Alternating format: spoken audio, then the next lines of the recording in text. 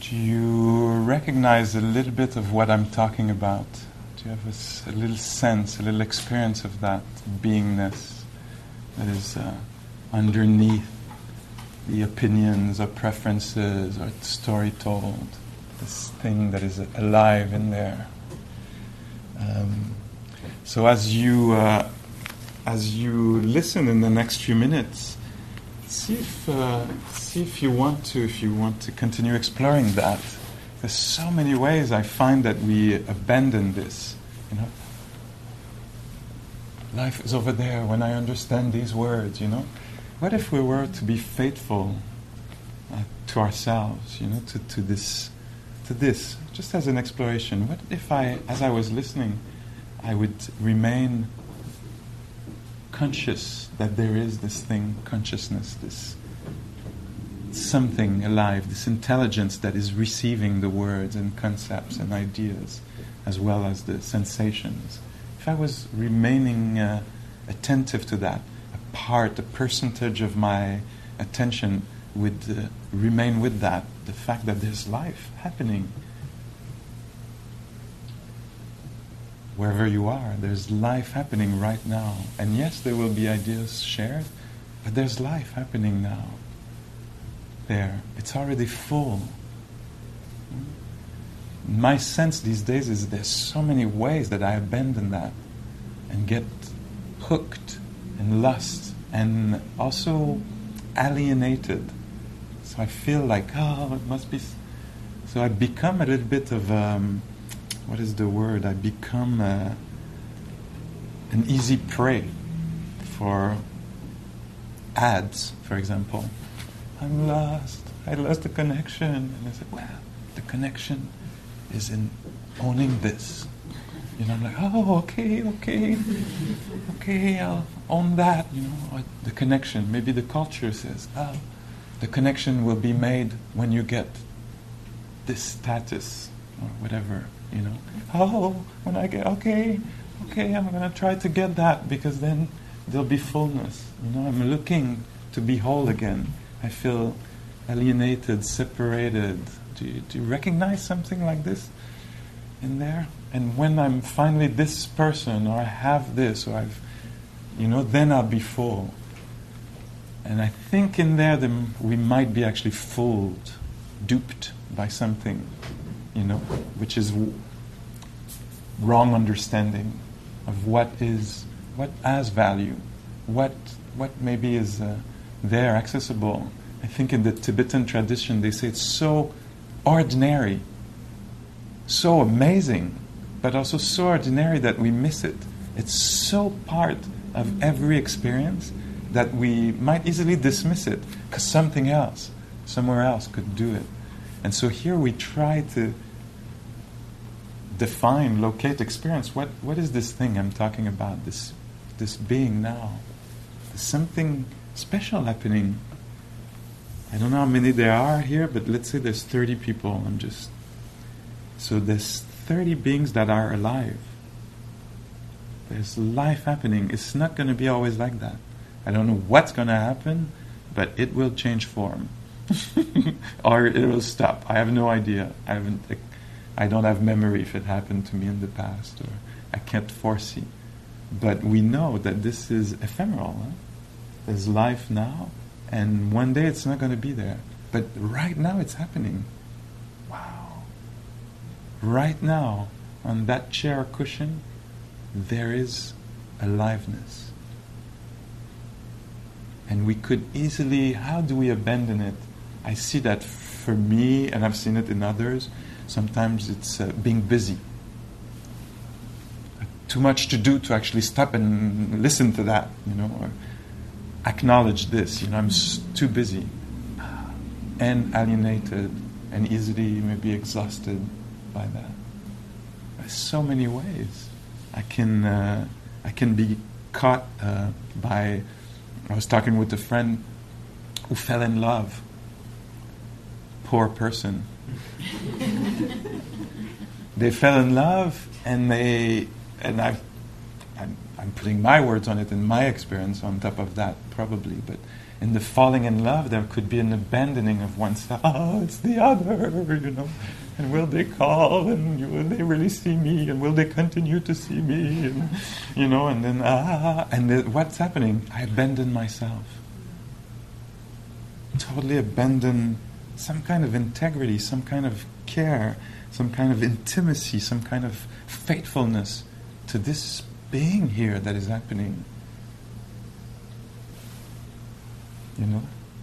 Or I might abandon it very in a daily way, in a very frequent way, by being attached, fascinated by the narrative self, the self that was, that will be, that is even. So the Buddha said that. He said, I am, I will be, I was. This is a conceived idea. It's a conception in the mind. It's a story, it's a generation of the mind. I am, I will be, I was. These are conceived ideas. Conceived ideas are a boil, a dart. Why would he say that? We really have to go and check in our experience. What happened when I started to say, I will, this is how I am, and there's a big chance that I'm abandoning myself for a creation of the mind, a story told, that I'm fascinated about, and don't you dare touch it. How can you possibly try to remove my little cherished puppet? I've put millions of thoughts into this being, and you're telling me this is a creation of the mind? Do you see what I'm... I think, yes, there wouldn't be laughter if there wasn't. It's like, no, I don't want to... I'm never going to... You're actually shaking my world. I'm never coming back here. I want to stay and adore this, as one Zen teacher have said that I like so much, this turd at the center of the universe. I like that she said that. She's saying, like, I created somebody that is deficient in my mind, and I honor it, and I cherish it, and I keep thinking how defective they are. They're so defective in this way, and also in that way. And if they could be like that, they would be so much better. And I can, and what's happening? All this time I'm abandoning something that is actually here, totally here, now. But I dismiss it. I devalue it for that story told that I'm fascinated about. Or you might recognize also that sometimes we abandon this when we take on the social self. Hello, hi. So I'm that kind of person right now. Whatever is your thing, how you promote or present or hide in social, and it's fine. This is no judgment. It's more to bring in compassion, maybe clarity, at least a spirit of investigation. Let me check this out. How do I abandon this in order to be that? Whatever that is, Wow, the violence of that. The violence of that. And no wonder at the end of the encounter, I feel a little unsatisfied and, want to be alone for a little while, Why? Because there was something abandoned. So to me, this practice that we come and do here of sitting is to actually develop a relationship with that being. And so after we'll be able to actually carry that relationship in other activities and not abandon ourselves to be that kind of person, that good person or that whatever, so that we can actually maybe play the social game if that's needed, but without abandoning something inside, without losing complete contact with that. I hope I'm making a little sense. I don't know if I'm alone in my little world, but it's worth trying. It's definitely worth trying. And so, all these ways that we abandon ourselves. So, a few weeks ago, I was teaching with Charles, and he's aging a bit, and he has physical difficulties. And I was we were talking about health and life and aging, and I was asking him, so do you consider that you could die, in the situation you're in, that there could, there's something shaky in there. Are you considering this, or do you think about, what you could do before that you can't do anymore, And it was so interesting, and I had the chance to spend 2 weeks with him, so I poked him a few times just to see, if I can find, But I was touched and impressed by the simplicity of, so I'm going to tell the story from my point of view here, but he seemed to be saying, I think he was saying, oh no, I've clarified that for myself, that this is self-making, this is a story told, oh, I could run and I can't run anymore. This is a story told, that I'm here, this is how it is, If I tell the story, I know the dangers. If I tell, oh, but I could run, there was a Charles that could run in the past, then what result is there? If I believe in that story, if I invest, I get attached, hooked, fascinated by it, start cherishing it, then I'm miserable. But I don't do that. I don't know anymore how to do this. It's like, wow, this person practiced well. They really recognize a thought, for what it is. So in Buddhism we say the one description of the practice is seeing reality as it is. So when he's sitting there, if he was to think about, the days when he played football, whatever, then somebody who's deluded, that could be us, they would be like, oh yeah, it's really happening over there, and I was, I'm existing on a timeline, and I was, and it really is existing over there, and I can't reach it, But he has this discernment, this wisdom, this clarity, and it probably came partly through practice, to actually recognize the thought for a thought. If I'm thinking of way back then when I was running, and I see myself running there in the field or whatever, to actually know, to have that clarity of mind, to know that this is a mental image happening now. It's actually not related at all to reality. There's no reality there except the present time production. Do you follow me?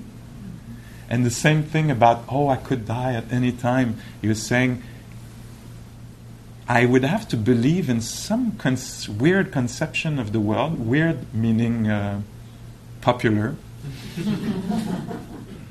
dominant conception of the world, where I exist on a timeline and there is me over there at that age, and I hope I get to experience that, otherwise it's unfair. It's like, that is a construction of the mind. There is no timeline that I'm supposed to be there, nor is there a timeline, such a timeline for somebody else. Because otherwise I'm like, they didn't get their full timeline or whatever it is. Do you see? But we give into this. And you might feel this and say, no, I'm going to defend that. Yes, please. And notice if it brings distress and fear and suffering. Because the way that I was hearing Charles talk, there was something that it came with lightness. It came with ease. He's like, no, I'm here right now. There's this that this body can do. So we do it. I don't want to construct another body that could do something else. This would be unwise to do. There's this body that can do this, and I'm attending to that. I'm meeting this. I'm being intimate with that. I'm caring about this. I'm not caring about the other life, I'm caring about this life. I'm here. There's no other life. There's no other, And he was saying this comes with a lot of lightness and a lot of space. And so the mind is certainly partly released or free from afflictive emotion. if only I could, there is this, it exists somewhere, but I'm separated from it. It actually doesn't. What exists is this. What am I doing with this? How am I holding this? And actually there is life here. If I'm upset with the other one, I must abandon this one. It's a huge cost. So it's good to actually be aware of that. To do it in full knowledge. Okay. So I'm abandoning this life to actually adore, cherish another one that is non-existent, en passant. By the way. Wow, that's sobering, no? In a way, sobering. And so why? That's why we come here. Maybe we do that exploration of what is it to be alive right now. Let me get acquainted with that and start. That's how I understand what we're doing. Is we're operating slowly, gradually, a switch of values. We start valuing what is, rather than what could be or should be or could have been or was. Or we start really valuing what is here and learn how to stay with it. Stay with it. And then there's an experience of renunciation that comes. So the obsessions maybe can fall away. And more energy then is available to actually attend to what is there, what is truly there. And that's what we call a practice, because it's not like, okay, sounds good, I'm going to do this now. Of course it's not going to happen like this, because there is neurology in the way. The brain has been wired and trained in a certain way. So we call it practice because we have to rewire the whole system slowly. It usually happens on a few decades. Several decades. It's not quick. It's not instantaneous. It actually, the way I perceive it these days, it's from the how do you say that in English? From the onset, from the onset. When I start to practice, it feels like it's extremely costly, like time, like it demands a lot of effort and attending and time, and it might feel like, too big, too much. I prefer to stay caught in my worldview and my obsessions, But when we actually gain insight, because that's what it's called, or when we have wisdom, when something liberates, we're not hooked again by this or that. Wow, then it seems like it was so cheap. Like even if it took 10 years, my God, it was definitely worth these 10 years of attending, or 20, because the lightness is so beautiful. I don't have to believe my thoughts. I can recognize them as what they are, thoughts. Yeah? So the third at the center of the universe, that impression, you might not have expressed it exactly like this in your words. It's a little bit more subtly hidden or presented, or it's more of an impression. It's not actually words. It's just an attitude that one has on oneself or others, for that matter. But when we recognize this as a mistaken view, as a creation of the mind that doesn't have, I'm not deficient, I'm not a mistake, I'm not that. It's not that. There's just life there. Wow, what a relief. Even if it comes, it wants to come. You see, you just failed. Did you see how you answered it? Did you see how you missed the bus? That's a proof. You're a failure. So that energy can come, you're never going to succeed. I know. That seemingly intelligent voice comes, and we can recognize it as a production, as a light show. Light and sound, how is it called? Sound and light show. Then I can appreciate it. Yeah. Wow, look at that. and not abandon this being. And this being, it's a good question. Is it a being or is it being? That will take a few years of investigation.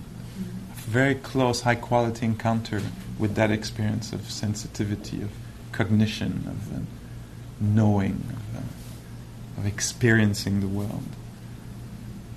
And we might find very surprising, make surprising discoveries in there. Maybe we'll see that it's actually, although I think that I'm this personality and this and that, I might find that at the core, what is receiving sounds, what is emoting even, what is discouraged, what is hopeful, what is opinionated, what is tender, that this thing at the middle of it, the center of it, is actually quite transparent and maybe almost impossible to define. It's just a very simple knowing. Maybe what I call me or moi, I don't know if I'm going to find it, or what I'm going to find. Maybe what I'm going to find is, certainly how it appears to me, often is what I would call maybe humanity. And through this exploration, I would actually totally find myself back in humanity. Wow. What's in there is in there. It's the same sensitivity. There's different quirks and ways it expresses itself in this, but maybe at the core, it will seem that it's the same transparent,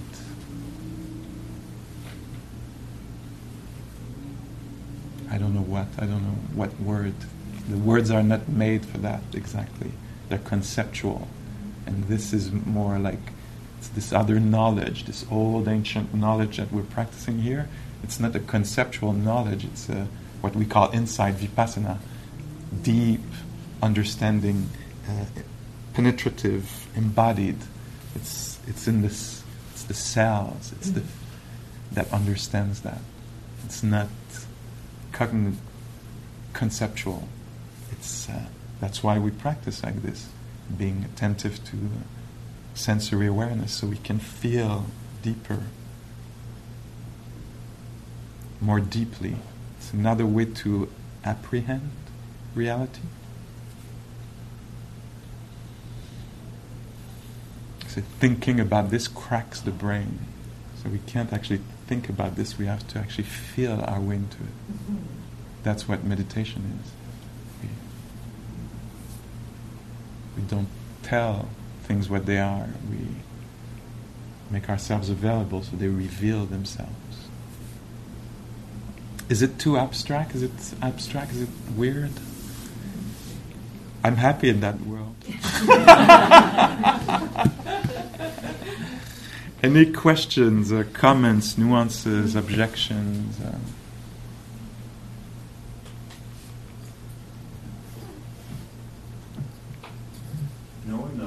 some traditions there's a distinction that's drawn between gradual paths, because you mentioned, and you often mention, that this is, sometimes you use the word deep time to speak of possibility of previous lifetimes and decades of practice. But I know in some Buddhist traditions there's an emphasis on not the gradual path, but the sudden path.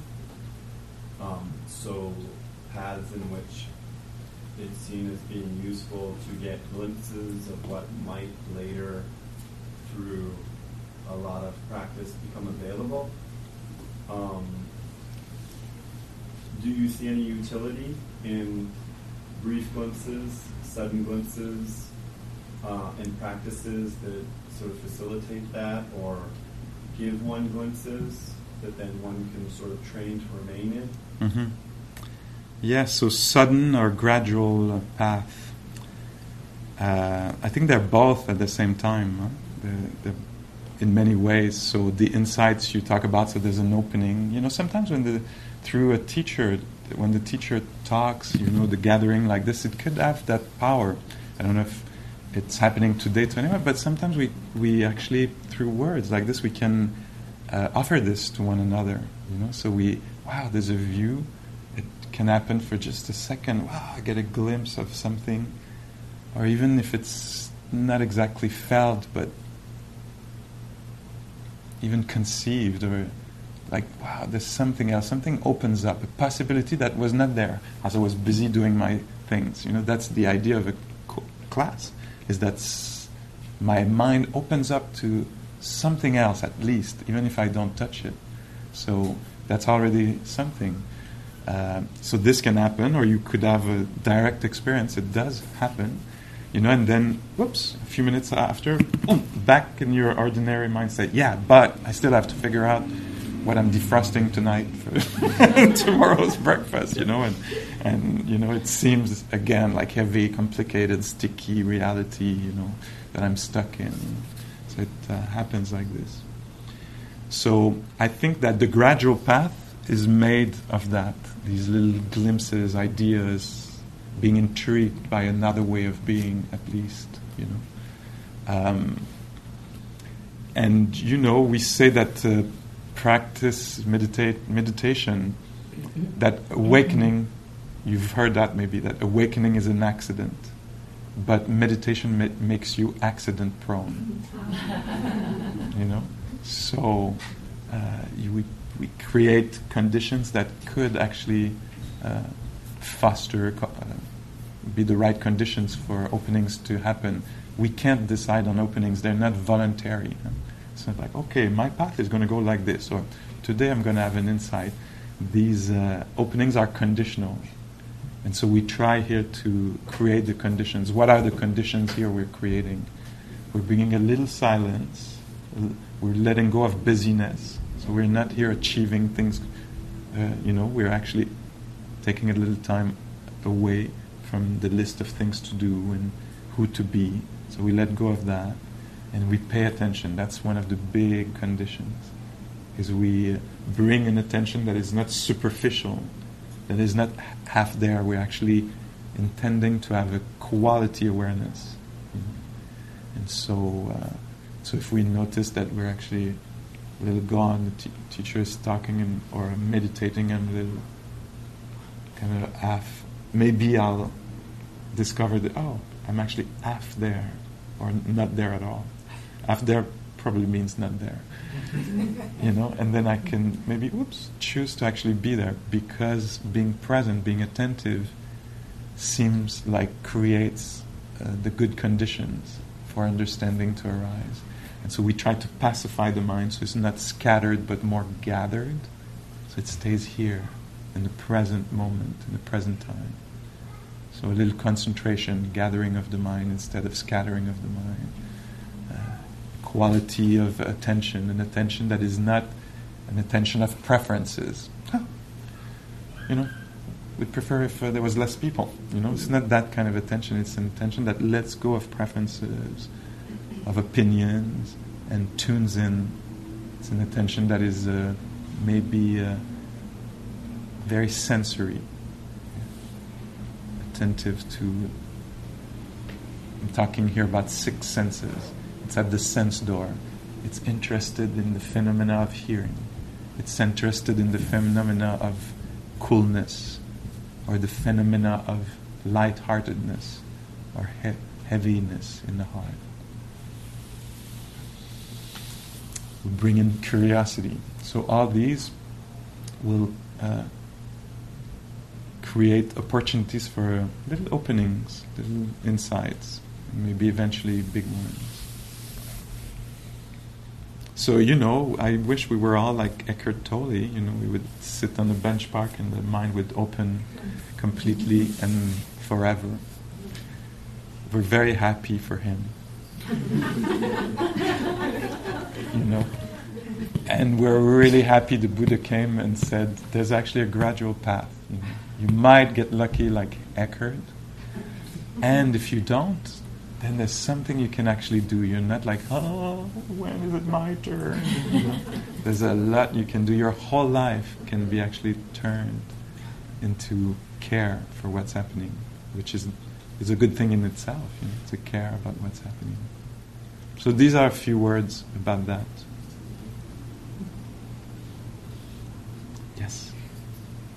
I think I'm speaking to myself, but I just wanted to, you finished by saying to care, and I feel like that it's important for me to say it to myself, that when I turn to tend to this being, what I discover may be sometimes wonderful and sometimes terrible, and that the gift, the generous nature of my attention is that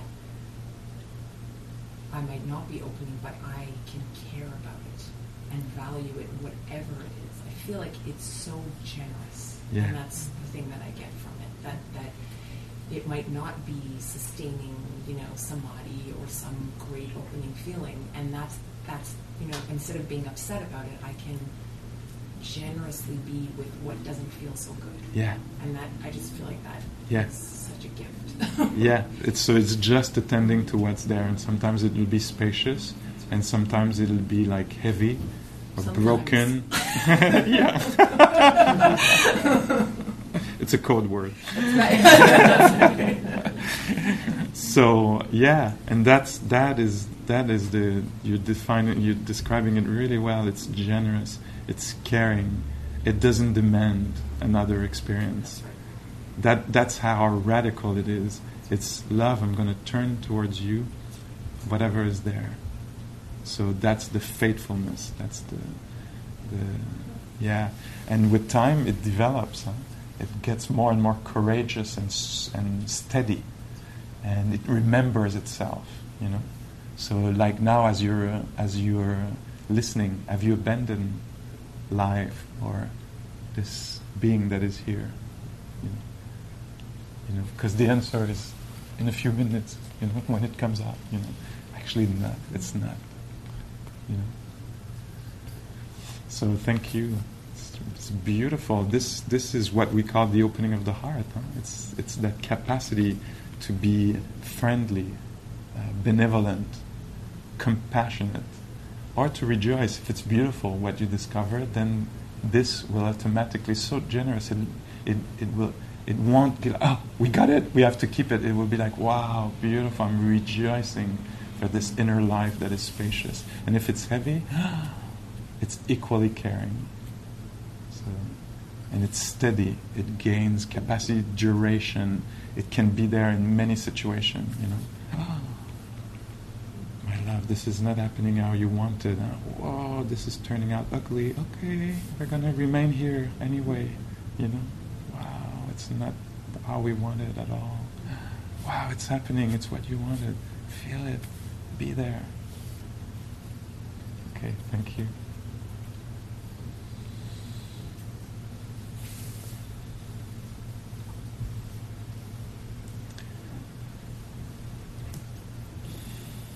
So shall we try it again a little bit, practice it? You could do it standing or sitting, change posture if you want. Could be a space for lying down. Sometimes it's challenging because, lying down, you want to be awake and lying down. And the body understands it's time to sleep.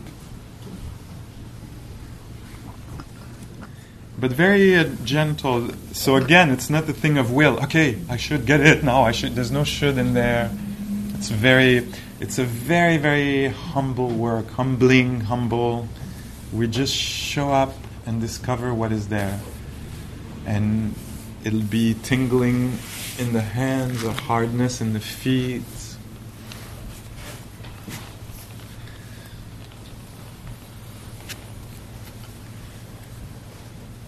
And it'll be discouragement, or it'll be numbness, or quietness, or tenderness. Whatever is there.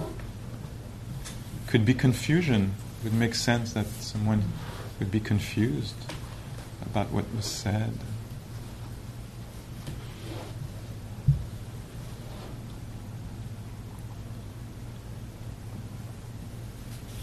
Just allowing life to be just as it is, seeing if it can be allowed to be like it is right now.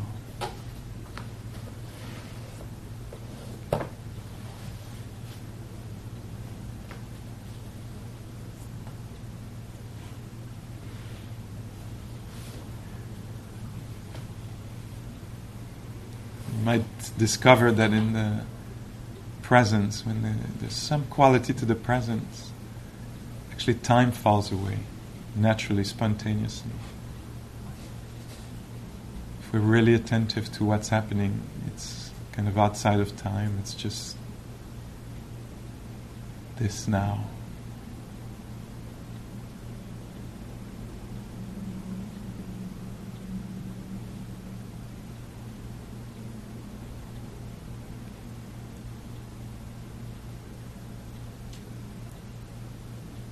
So knowing that we can pick up the notion, the conception of time again, maybe we can drop it for a few seconds or just a moment. Allow ourselves to be outside of time.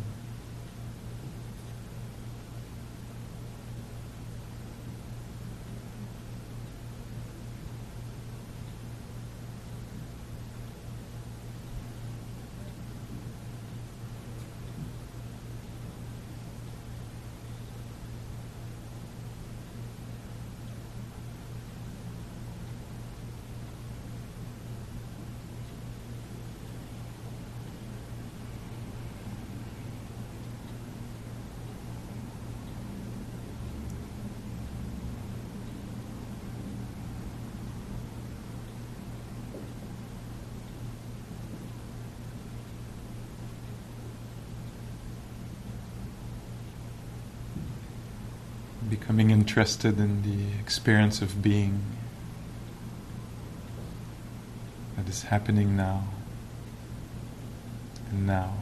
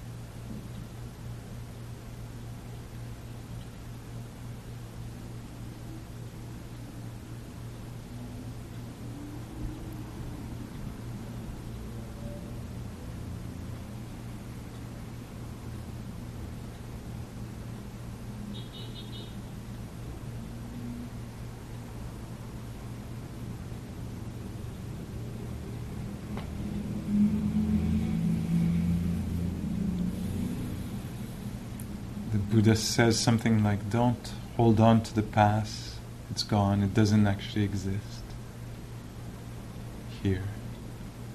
Don't hold on to the future, it's a creation of the mind. It might be, it might not be. Don't even hold on to the present. Allow it to be known intimately.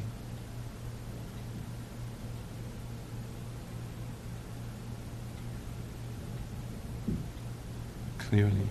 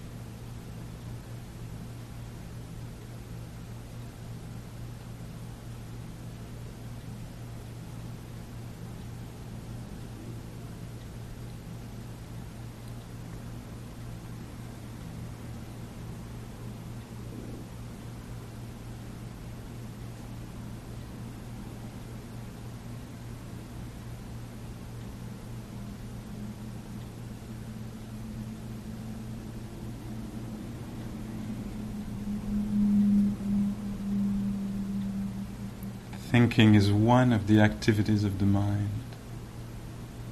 But some say that its real nature is not to think but to know, something much more basic. It's to experience, to reveal experience, or to be revealed by experiences.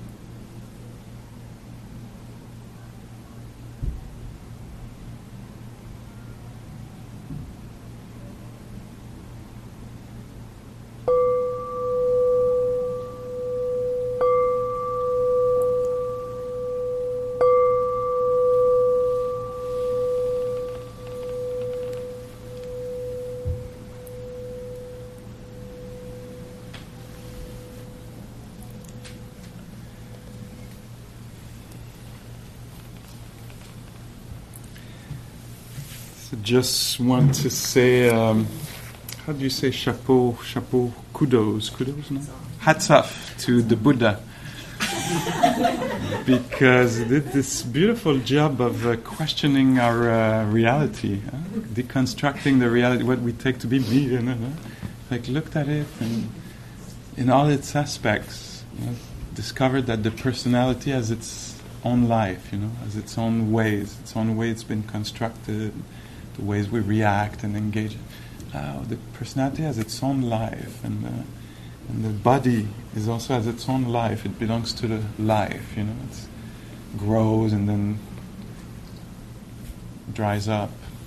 Does what it does. And then consciousness, like he seemed to look at this and go, wow, it's not like the body. The body has form and color and shape, but the mind, the knowing, consciousness doesn't have a form, doesn't have a color, doesn't have a personality. It's just this factor of being touched by the world.